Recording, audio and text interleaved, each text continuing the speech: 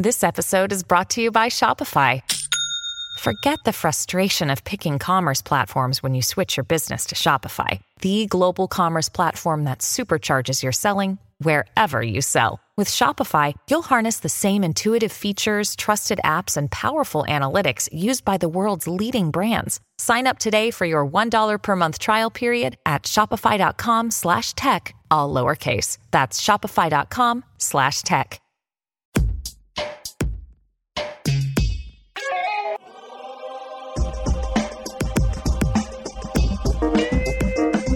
Welcome to the Drill Down. We've got business stories behind stocks in a move. I'm Corey Johnson with episode number 152. Well, just ahead, the case for a stronger post-pandemic airline industry. But will American Airlines get the memo? And a company that's quietly benefiting from expanded drilling for shale oil, a company you've probably never heard about, but that's doing amazingly well. And how the collective defenses of all cybersecurity companies may be helping to keep Russian hackers at bay, at least for now. We're going to talk to Sudhakar Ramakrishna, the CEO of SolarWinds, a company trying to manage all of that cyber infrastructure. But first, it's sponsor time. The Drill Down is brought to you by Era. Never miss another critical event or insight ever with Era. Customize your company watch list and track key events, mentions, filings, and more, all within an easy-to-use, customizable interface. That's Era, AIERA.com. And you can listen to Drill Down on any of your favorite podcast platforms, but when you do, hit the subscribe button, the plus sign, whatever you got. Make sure you're catching all of our shows by becoming a Drill Down subscriber. And the Drill Down is brought to you by BrainTrust, a global talent network that matches highly skilled technical freelancers with the world's most reputable brands. BrainTrust has helped clients like Bank of America, Goldman Sachs, Porsche, Under Armour, and more build agile tech teams fast at a fraction of the cost. Visit braintrust.com, that's BrainTrust.com, to learn more. All right, I'm Corey Johnson. Welcome to the Drill Down. We're going to explain the business stories behind stocks in a move, and helping me do so, as always, executive producer Isaac Webster. Isaac. How are you doing, Corey? Hear you. Nobody can see you except for me. No, and that's probably a good thing. Yeah. Corey, what stocks are you drilling down? The average, producer. Thank you for that. I'll take it. There's, I've got my favorites. All of this has got to be cut out. Ben's got his work out for him. Come on. Corey, what stocks are you drilling down on today? Let's start with American Airlines. You've probably heard of this company. I've heard of American Airlines. I've had some experience with this company. It trades under AAL, and shares are relatively flat since the beginning of the year, but they've fallen 15% over the past 12 months, not keeping up with the broader market. Yeah, but a big move in the stock this week on a lot of airline stocks, in fact. Market cap doesn't tell us a lot with this company. It's one of my favorites when people say, they've got a bigger market cap than American Airlines. Well, it's because this company has so much debt, about $40 billion enterprise value, but about $30 billion of that is debt, with about a $13 billion valuation on the stock. The question, are airlines back? You flew last week, Isaac. I did. Yeah. Everything's packed. I've flown a significant amount this year, actually, and every plane has been packed, overbooked. The airports are crowded. I was at the airport this morning, and it was busy. I was at SFO, and look, across the country, more than 6.5 million people have gone through TSA checkpoints, according to TSA.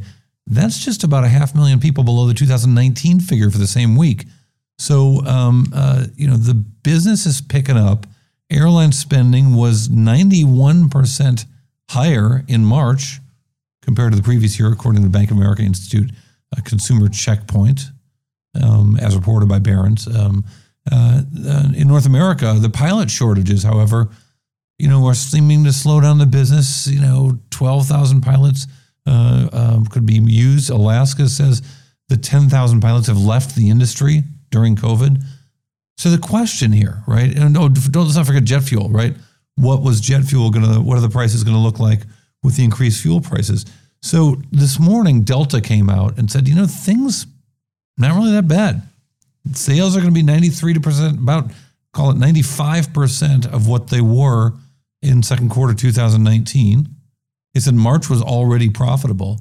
On Tuesday, American Airlines, which we're going to talk about in a minute here, you're going to hear from, came out and said that their fuel costs, while higher, they had projected about $2.75 per gallon for jet fuel. Now they say it's going to be about $2.82, which would say not even 3% higher than their last projection. So I think that what we're finding out is that the business is better, costs are not as bad as it seemed, and the airlines might be doing better, which explains what's happened to the stocks in the last few days. But in going back and researching the story, I came across this fantastic anecdote at a conference that I've never been to, the JP Morgan Industrials Conference, which was just about 3 weeks ago. Doug Parker, who is no longer CEO of American, was just stepping down. He stepped down about a week ago. He told a story about what he did in 2009 that he's never told before, about buying the stock of all of his competitors with his belief that the airline industry was stronger than it looked. A story never told before until now. Back in 2009, I never disclosed this because I didn't have to, but I was CEO of U.S. Airways. I looked at the valuation of the airline industry and thought, this just doesn't make any sense. Maybe one of these stocks should be this low, but all of them shouldn't be. The industry's worth more than this. We will be worth more than this over time. So I went and bought, with a reasonable amount of my net worth at the time, a lot of other airline stocks. I told my board, I said, no, this is strange, but I actually think it's going to help me run U.S. Airways better. I'm betting on the industry. That's what we need. So I'm buying other airline stocks. If I buy a share of American, I got to disclose it. If I buy a share or sell a share of another airline, I don't disclose it. So this wasn't disclosed. I'm telling you now, I did it in 2009. Told my board I was doing it, and the result was, I don't know. I have to go back and look, but I think I had a triple over the course of a couple of years because, of course, the industry was worth a lot more than that. And this feels like that time. This feels a lot like that time to me. In total, the industry is so undervalued versus what we're going to produce in forward cash flows that it just seems like a time that you can't go wrong buying airlines. That's my view. So let me tell you why. First, one thing I want to tell you is I know this is going to seem like, okay, here's another one of these presentations where they're saying, okay, it's different this time. My thesis is not it's different this time. My thesis is it's been different for a long time. But all that changed is a global pandemic that wiped out industry revenues. And once the effects of the pandemic are gone, what you will see is an industry that's gotten stronger, and it was already a strong and well-functioning industry. So that's it. The industry is structurally sound. What changed was a global pandemic.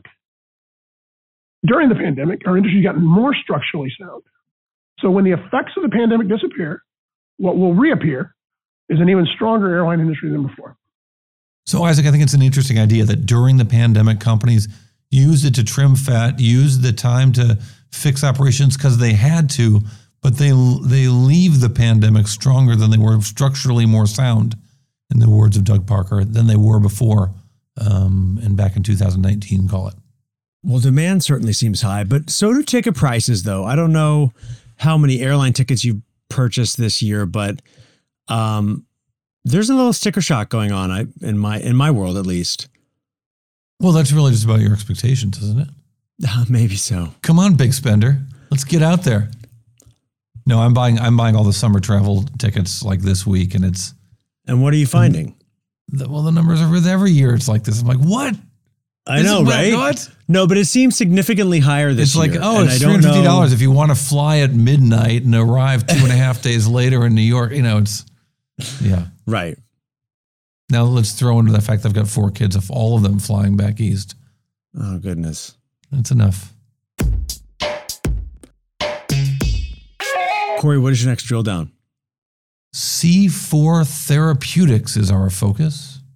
C4 Therapeutics trades under CCCC, and shares have fallen 71% in a year, really taking a dive this month, April 2022, starting the month trading around $26 a share, now at $9 a share. Ouch.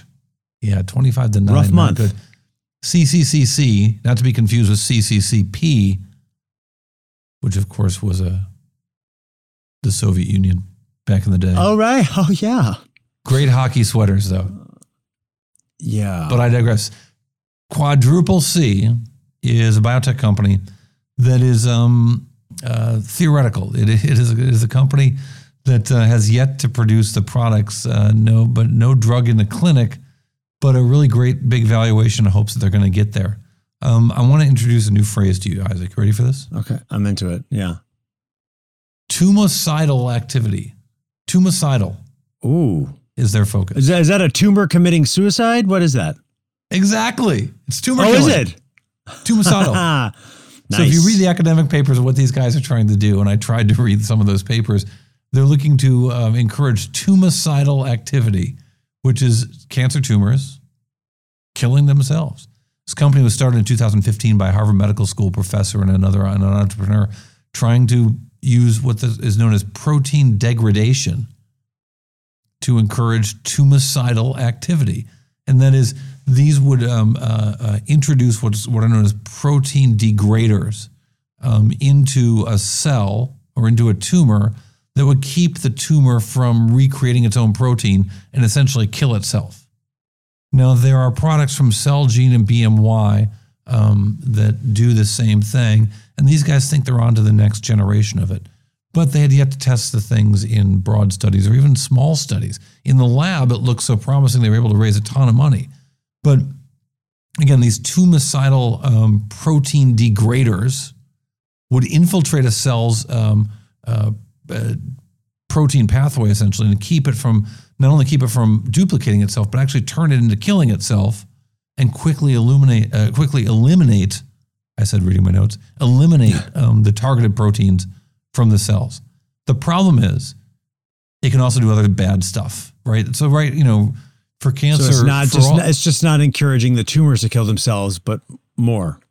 Or the side effects. I mean, look, for all of these companies we talk about in here, inside your phone, if you're listening on your phone, or inside your smart speaker, you can see me inside the smart speaker if you look right on the edge of them, right over here. So all the things we talk about in here, about these cancer biotech companies with these great cures, the bottom line is that most cancer is treated, if it's treated at all, is treated with chemotherapy and radiation.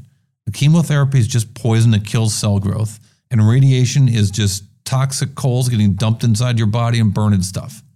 It's not a lot more complicated than that. It is a lot more complicated than that if you look at the details, but that's how barbaric most cancer treatment is at this point. And so the problem is with all these neato ideas is, what's the toxicity going to be of those things? Right? We know about the side effects of chemo. We know about the side effects of radiation. What are the side effects of these tumocidal protein degraders? Well, it turns out that C4 Therapeutics has discovered they're worse. They're worse than they had hoped. So they came out with a study this week and said that they found a drug that they're testing on just a handful of patients, helped a few of them, but really hurt a few others, and that they're going to have to change the way they administer it. And they're suggesting that maybe 14 days on and 14 days off would work. Others looked at that and said, yeah, that's not going to work. You're grasping at straws right now. I think that's why you saw the stock sell off.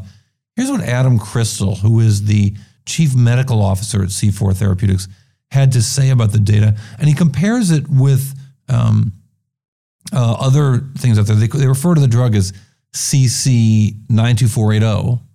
And they're trying to think that maybe there's a way you can do it without the side effects, that the serum light chain that looked like it was damaged by this drug wouldn't be so bad if you had 2 weeks off, and then the drug continues to work when you're not taking it, kind of like a radiation treatment would.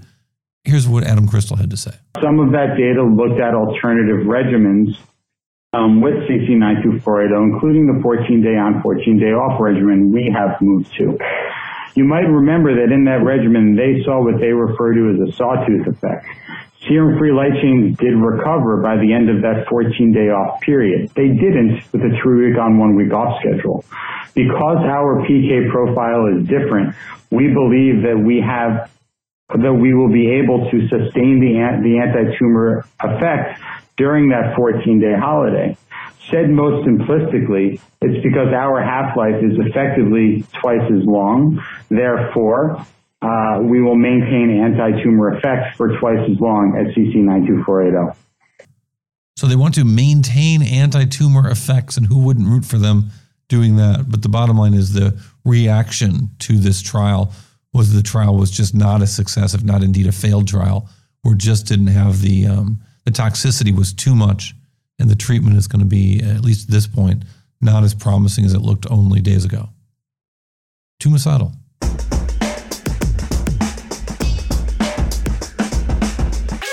Corey, what is your next drill down? Here's a new one for you. EnLink Midstream LLC.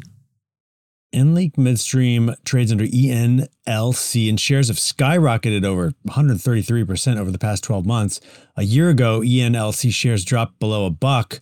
Now they're back above 10. Still, it's been a bumpy ride. Back in 2014, ENLC was trading around $41 a share. So it's been a journey. This is a nearly $5 billion market cap company. So this isn't some single digit stock that became something. Just a very interesting, not sexy company. I found this company by doing a screen. I was trying to make sure we weren't ignoring. We look at the companies that go way up or way down in a day, and they make so much noise. We pay maybe too much attention to them. I was looking for stocks that had very, very low volatility, 2.5% volatility, but fantastic share gains. And as you mentioned, in the last month, stocks up 19%. The last quarter, 31%. In the last year, 132% increase from this stock. So just fantastic growth in this company that's a midstream business. So in oil and gas, there's upstream, midstream, downstream. So upstream's finding the gas and oil. Midstream's moving it around. Downstream is selling it, gas stations and so on. These guys have pipelines, and they've got facilities that move oil. And for a long time, their growth was tied to Devon's growth. Devon Energy, best performer in the S&P 500 last year, guest of the Drill Down podcast, once upon a time. At one point, about 50% of EnLink's business was Devon related, but they've expanded. They've got pipelines that are carrying oil and gas from ExxonMobil, from Telos, from others. And what they've found is, shocker, just like in retail, oil and gas is about location, location, location. These guys are in the right locations, not just being in the Permian Basin. We're drilling activities picking up from private companies a lot faster than it is from public companies, but it seems to be picking up across the board given oil and gas prices right now. But they're also in the right parts of the Permian Basin. From Midland, and Midland Gas has been a real big performer for them. Listen to the EnLink Midstream Chief Operating Officer, Brian Lamb, on their last conference call. I think that the broader picture on our Permian growth for this year, which is in the 40% range, is that it's driven by both sides of the basin. So last year, the vast majority of the growth in the Permian came from Midland, and particularly from the Midland gas business. This year, it will be more balanced. We expect to see a significant additional contribution from our Delaware business, and also to see significant additional contributions from our crude businesses. Those were a bit smaller than the gas businesses, but they still make a difference. So this year, the Permian business is going to be firing on all cylinders to deliver greater than 40% growth over last year. So location, location, location, very important in the Permian, but Permian Basin may be doing well across the board. All right, coming up next, we're going to look at what's going on in the world of cybersecurity with these new threats from Russia and warnings from the U.S. government that Russian hacking is about to pick up from a company that knows a lot about hacking, this IT infrastructure management company that is not a pure cybersecurity company, but they manage cybersecurity stuff in the enterprise. SolarWinds, you know the name. Sudhakar Ramakrishna joins us right after this. The Drill Down is brought to you by BrainTrust, a global talent network that matches highly skilled technical freelancers with the world's most reputable brands.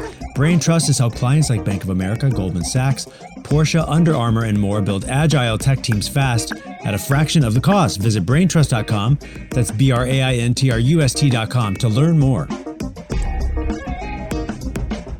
And we're joined right now by Sudhakar Ramakrishna, who is the CEO of SolarWinds.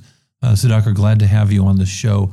SolarWinds is, we've had, I guess, a lot of companies in the cybersecurity space, but I thought this was just such a great time to talk about the industry and help us make sense of who does what and who does it well. Presumably you think SolarWinds does it well. But in particular, in a time when we're getting so many warnings about an impending barrage of cybersecurity threats coming from Russia as the world looks out at the war against Ukraine and Ukrainian people. And I wonder, first of all, what do you tell me what SolarWinds does briefly, and then I want to kind of get into some of the recent headlines, and then we'll back into what you guys do in greater detail. Thank you, first of all, Corey, for having me here. SolarWinds, the way I would describe it is we are enhancing the productivity of IT professionals, developers, and security professionals by enabling them to manage and monitor their environments, which includes computing systems, databases, cloud infrastructure, and applications more effectively and more securely. That's the business we are in. So it's really about kind of controlling the what's running on the network? I would say in many ways, not so much controlling, but enabling and giving them the visibility to what's happening on their networks and in their infrastructure and environments. So I'm trying to think of the best way to ask this question. I mean, where do you stand in terms of being able to see when threats occur? What line of defense are you or awareness are you? So we are able to provide a variety of correlation of events within the customer's environment. So threats happen, as you know, from all places, and it's very difficult in many cases for customers to understand what is the origination of a threat and how should I react to it. So people use the term alert fatigue that happens to all of us, meaning that we are getting hit with so many alerts, we don't know what to do and how to make sense out of it. So in the security spectrum, that's what we do. We do alert classification, simplification such that the security professionals can pinpoint what's happening and actually take action. And this is across all kinds of different cybersecurity products your customer might have? Yeah, and the interesting thing that we are able to do is oftentimes you don't know where the issue is. It could be in the application, it could be in the network, it could be in the cloud or the database. Somebody has to correlate all of these things and make sense out of it. That's where we come into the picture. So let's now talk about what's going on right now. So with this ongoing threat, we didn't see, I think, what a lot of people have feared, certainly when Russia invaded Georgia, for example, when Russian troops there, that was preceded by a massive cyber attack, shutting down local internet, shutting down local utilities. We saw the same thing in Crimea when Russian troops came into Crimea and seized that from Ukraine. And we did not seem to see that in this most recent horrible attack by Russia on Ukraine. And I wonder what you saw and what you make of the warnings we've gotten from the U.S. government lately. Absolutely. The way I'd like to describe this, Corey, is there is no pattern to how they operate and how they attack. And so in some ways, we need to be in a constant state of vigilance and constant state of learning. So my CISO calls it shields up all the time. And so what we are looking for are clues, what we're looking for are correlatable events.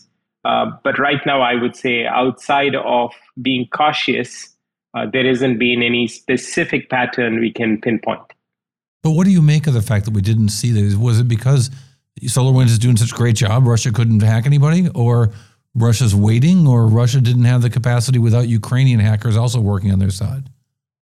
Yeah, I honestly think that there is no such thing as any single company being so good that it can thwart all attacks. I don't think that's a possibility, especially in the case of a nation state attacker. I simply think the collective defenses of all of us are more vigilant and more aware right now. And it could also be that the attacker does not yet have a view of what an element of surprise might look like yet.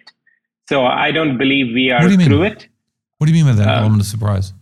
Meaning that it's possible that they haven't attacked because they know that at this point we expect an attack, and therefore we are extra vigilant about defending ourselves. So it's not like our guards are down at this point. So if they create a coordinated attack, it's possible that we can actually thwart it. Interesting.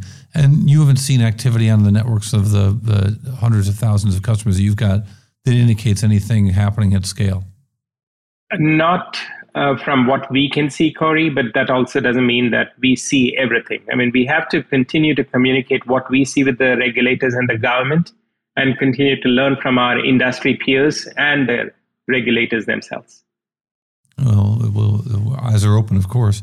What do you? So you talked about vigilance, so I'm going to push back on that a little bit. The suggestion that things are always like this. I mean, the federal government's saying, no, this is different. This is a bigger deal now. This is a greater threat right now than it was 2 months ago, and maybe greater than it might be 2 years from now. I think we need to treat it as such. When I look at what the federal government is saying, I look at it as similar to how we look at airport security of we are in a red alert state, orange state, and so on. Right. We need to think about it as we are in the red alert or at least high orange, so to speak. That's the way I like to think of where we are from a security and a cybersecurity landscape perspective. So what does this environment do for your sales, which have been, persistently strong for a long time? From a sales standpoint, the way I would describe it, Corey, is that SolarWinds is not a traditional security company, so to speak, like a firewall company or a virus-oriented company. That's not who we are. We do help customers with their security needs across all those dimensions that I described. Customers are looking at us for not just the security piece of it, but the visibility and the ability to manage their assets more effectively, which all have security implications. But our sales are coming from a combination of those factors, not just purely security. So, you guys talk about in your financial filings about selling from the inside, the suggestion that IT people know your products, go from one job to the next and say, why the heck don't you guys have SolarWinds or a fuller implementation of SolarWinds, and that you get that kind of recommendation sales, which changes the way you sell things. I suppose that also would mean that because those people are consistently engaged in IT security, that the news headlines of the day don't drive them to increase their sales like it might for other security companies. It is true to some degree. At the same time, as you know, security tends to be, or security purchases somewhat tend to be like insurance, meaning that if I buy enough insurance, I'm somehow protected downstream. That is a mindset of many customers. Our job, as I would say, to all of our salespeople as well as our customers, is to educate them on what is really necessary and relevant so that they should be able to get same or higher levels of security for a lower cost and not just throwing more cost at the problem or more money at the problem. I'm thinking back to one time I was having drinks with a senior Homeland Security official who was doing cybersecurity stuff. And after a few drinks, he finally said to me, look, the thing with these companies is people buy software from one company to fix one little problem. And they buy a company, and all those companies describe themselves as having lots of solutions. In fact, they might have the solution for just one little problem, and they end up as part of a stack of lots of other things. But his suggestion is that most of these companies were garbage if you wanted to try to look at them as a one-stop shop for cybersecurity. Yeah, unfortunately, there is no one-stop shop for cybersecurity. And similar to the alert fatigue construct that I described, the other concern that a lot of our customers express is the notion of tool sprawl. I have too many tools. I don't know what to do with them. I don't know how to determine what's useful, what's not, and what to trust and what not to trust. So that's where we look at our job of simplifying their environments as being a primary obligation. And so it's not just about selling them another tool. It's about giving them a little bit more value for what they already have. Has the selling environment for you changed with COVID? I mean, certainly events were part of that, but not as big as other things. And I wonder if just the inability of people to gather hurts your ability to reach those potential customers. Not for us, Corey, because we have been fortunate, I would say, that we've been selling from the inside well before COVID. So it was rarely the case that we would have to, let's say, be on a plane, go to a customer, meet somebody in Europe, or let's say in Virginia.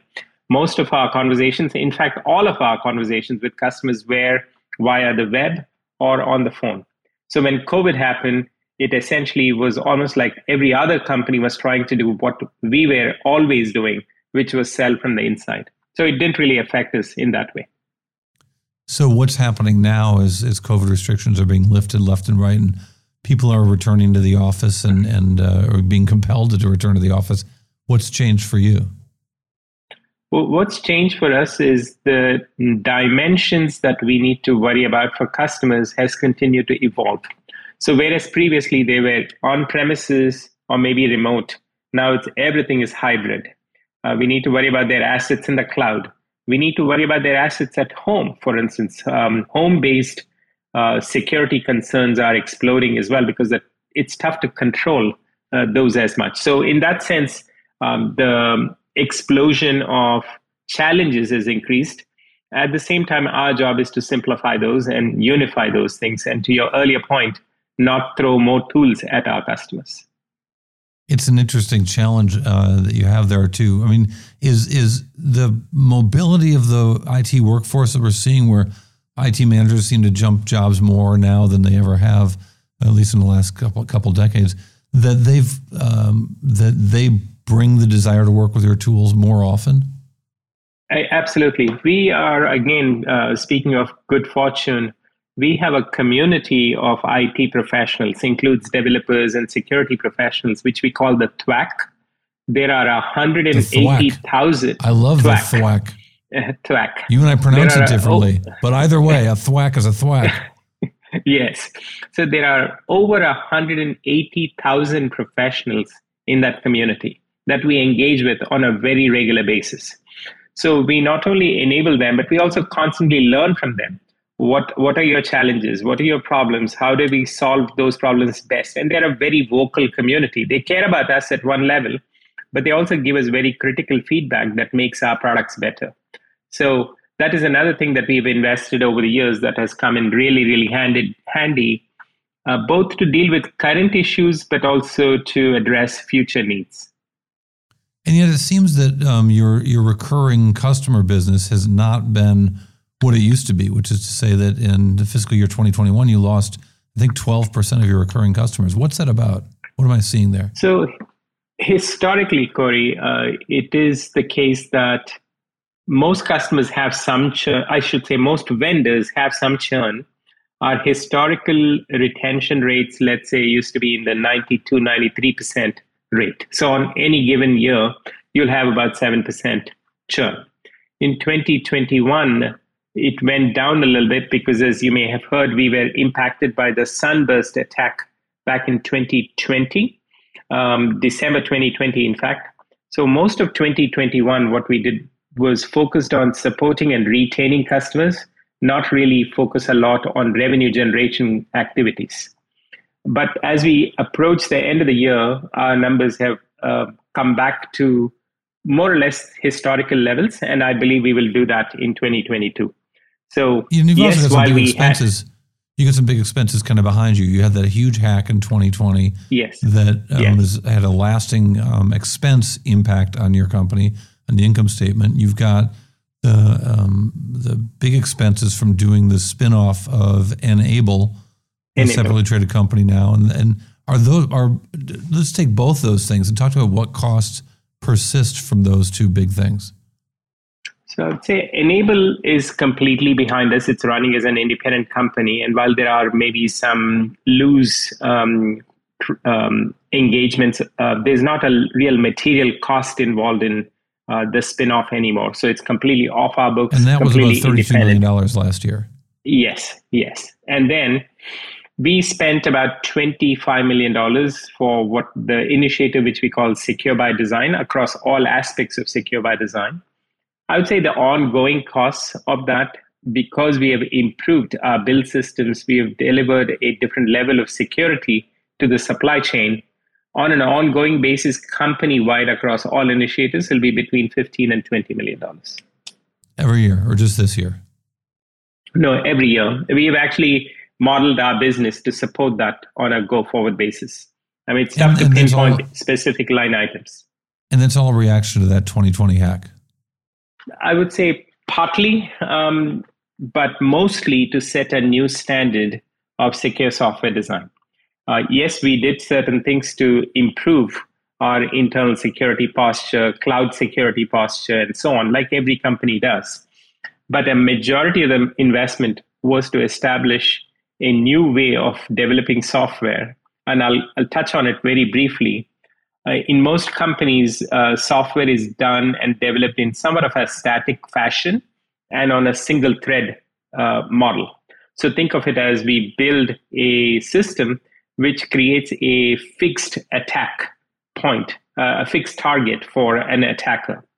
What we did coming out of the Sunburst incident and learning about it is we created a three-way build system. What it does is creates a very small threat opportunity or threat window for an attacker to attack and keeps changing the threat surface. So thereby the software that we produce is far more secure, far more reliable than a conventional way of doing it. That is work that we have published as open source to the community, because I think every vendor, every customer can benefit from us. So that's an investment that we took upon ourselves. Did you think about changing the name of the company? Just because it got to be, I don't want to overstate it and say it was a synonymous with hacking or it was a dirty word, but it couldn't have been easy to try to get new customers when your name of the company was SolarWinds, and that was the name in the headlines about hacking for a little while. Absolutely. Corey, it was unfortunate that a incident that was much broader than SolarWinds got attributed to SolarWinds, but that notwithstanding, the reason I chose not to change the name of the company in the midst of it was we wanted to be very transparent with what happened. We wanted to take action. We wanted to prove that we are a company that was trustworthy. And my instinct was if we simply changed our name, we would come across as throwing real issues under the rug and trying to change the name and get away from the real issues that not only we are facing, but the industry is facing. So I felt that that would not be the right time to change the name of the company. Interesting challenge. Can't even imagine. And it's obviously going to be an important company going forward. Company SolarWinds, of course, Sudhakar, Ramakrishna, thank you very much for your time. We appreciate it. Thank you, Corey. Thanks for having me. All right, well, coming up next, the drill down bite, that one number that tells us a whole lot. We'll talk about the size of the customer base for this company. It's a meaningful number, and we'll have that number when the drill down continues.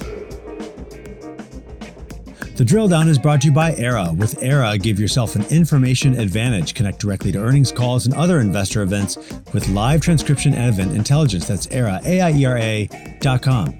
And you can use your smart speaker to play the Drill Down to get every episode. Just ask your smart speaker to play the Drill Down podcast, and you can hear our latest show. And let us know what companies you think we should be drilling down on. Talk to us on Twitter and Instagram by following @DrillDownPod and connect with us directly at our website, bizpod.net. Okay, we're back with a bite. That one number that tells us a whole lot. The Drill Down bite is the number of customers this company has, and it's sizable, Isaac. SolarWinds ended last year with 300,000 customers. That's a lot. 499 of the top Fortune 500, of the Fortune 500 companies. Now, wow. I never believe numbers that end in zeros, so I will bet you anything they didn't have 300,000. They'd have a little bit more, a little bit less, and they rounded to that number. I hate rounding when it comes to these things, but nonetheless, they're there in their SEC filings saying 300,000 customers. So this IT management software also, it shows you two things. It shows you how widespread their business offerings are and how successful they are. It also shows you how scary that breach was that they had in 2020 that affected so many customers. Well, I remember when this happened. I mean, people were up in arms and like the sky was falling, and now it's clearly, since they're connected to almost everyone that we talk to in some way. Great stuff. All right, you've been listening to Drill Down Podcast. We do appreciate your time. I'm Corey Johnson. Isaac Webster is our executive producer. Ben Wilson, our editor extraordinaire. The Drill Down is a production of the Business Podcast Network.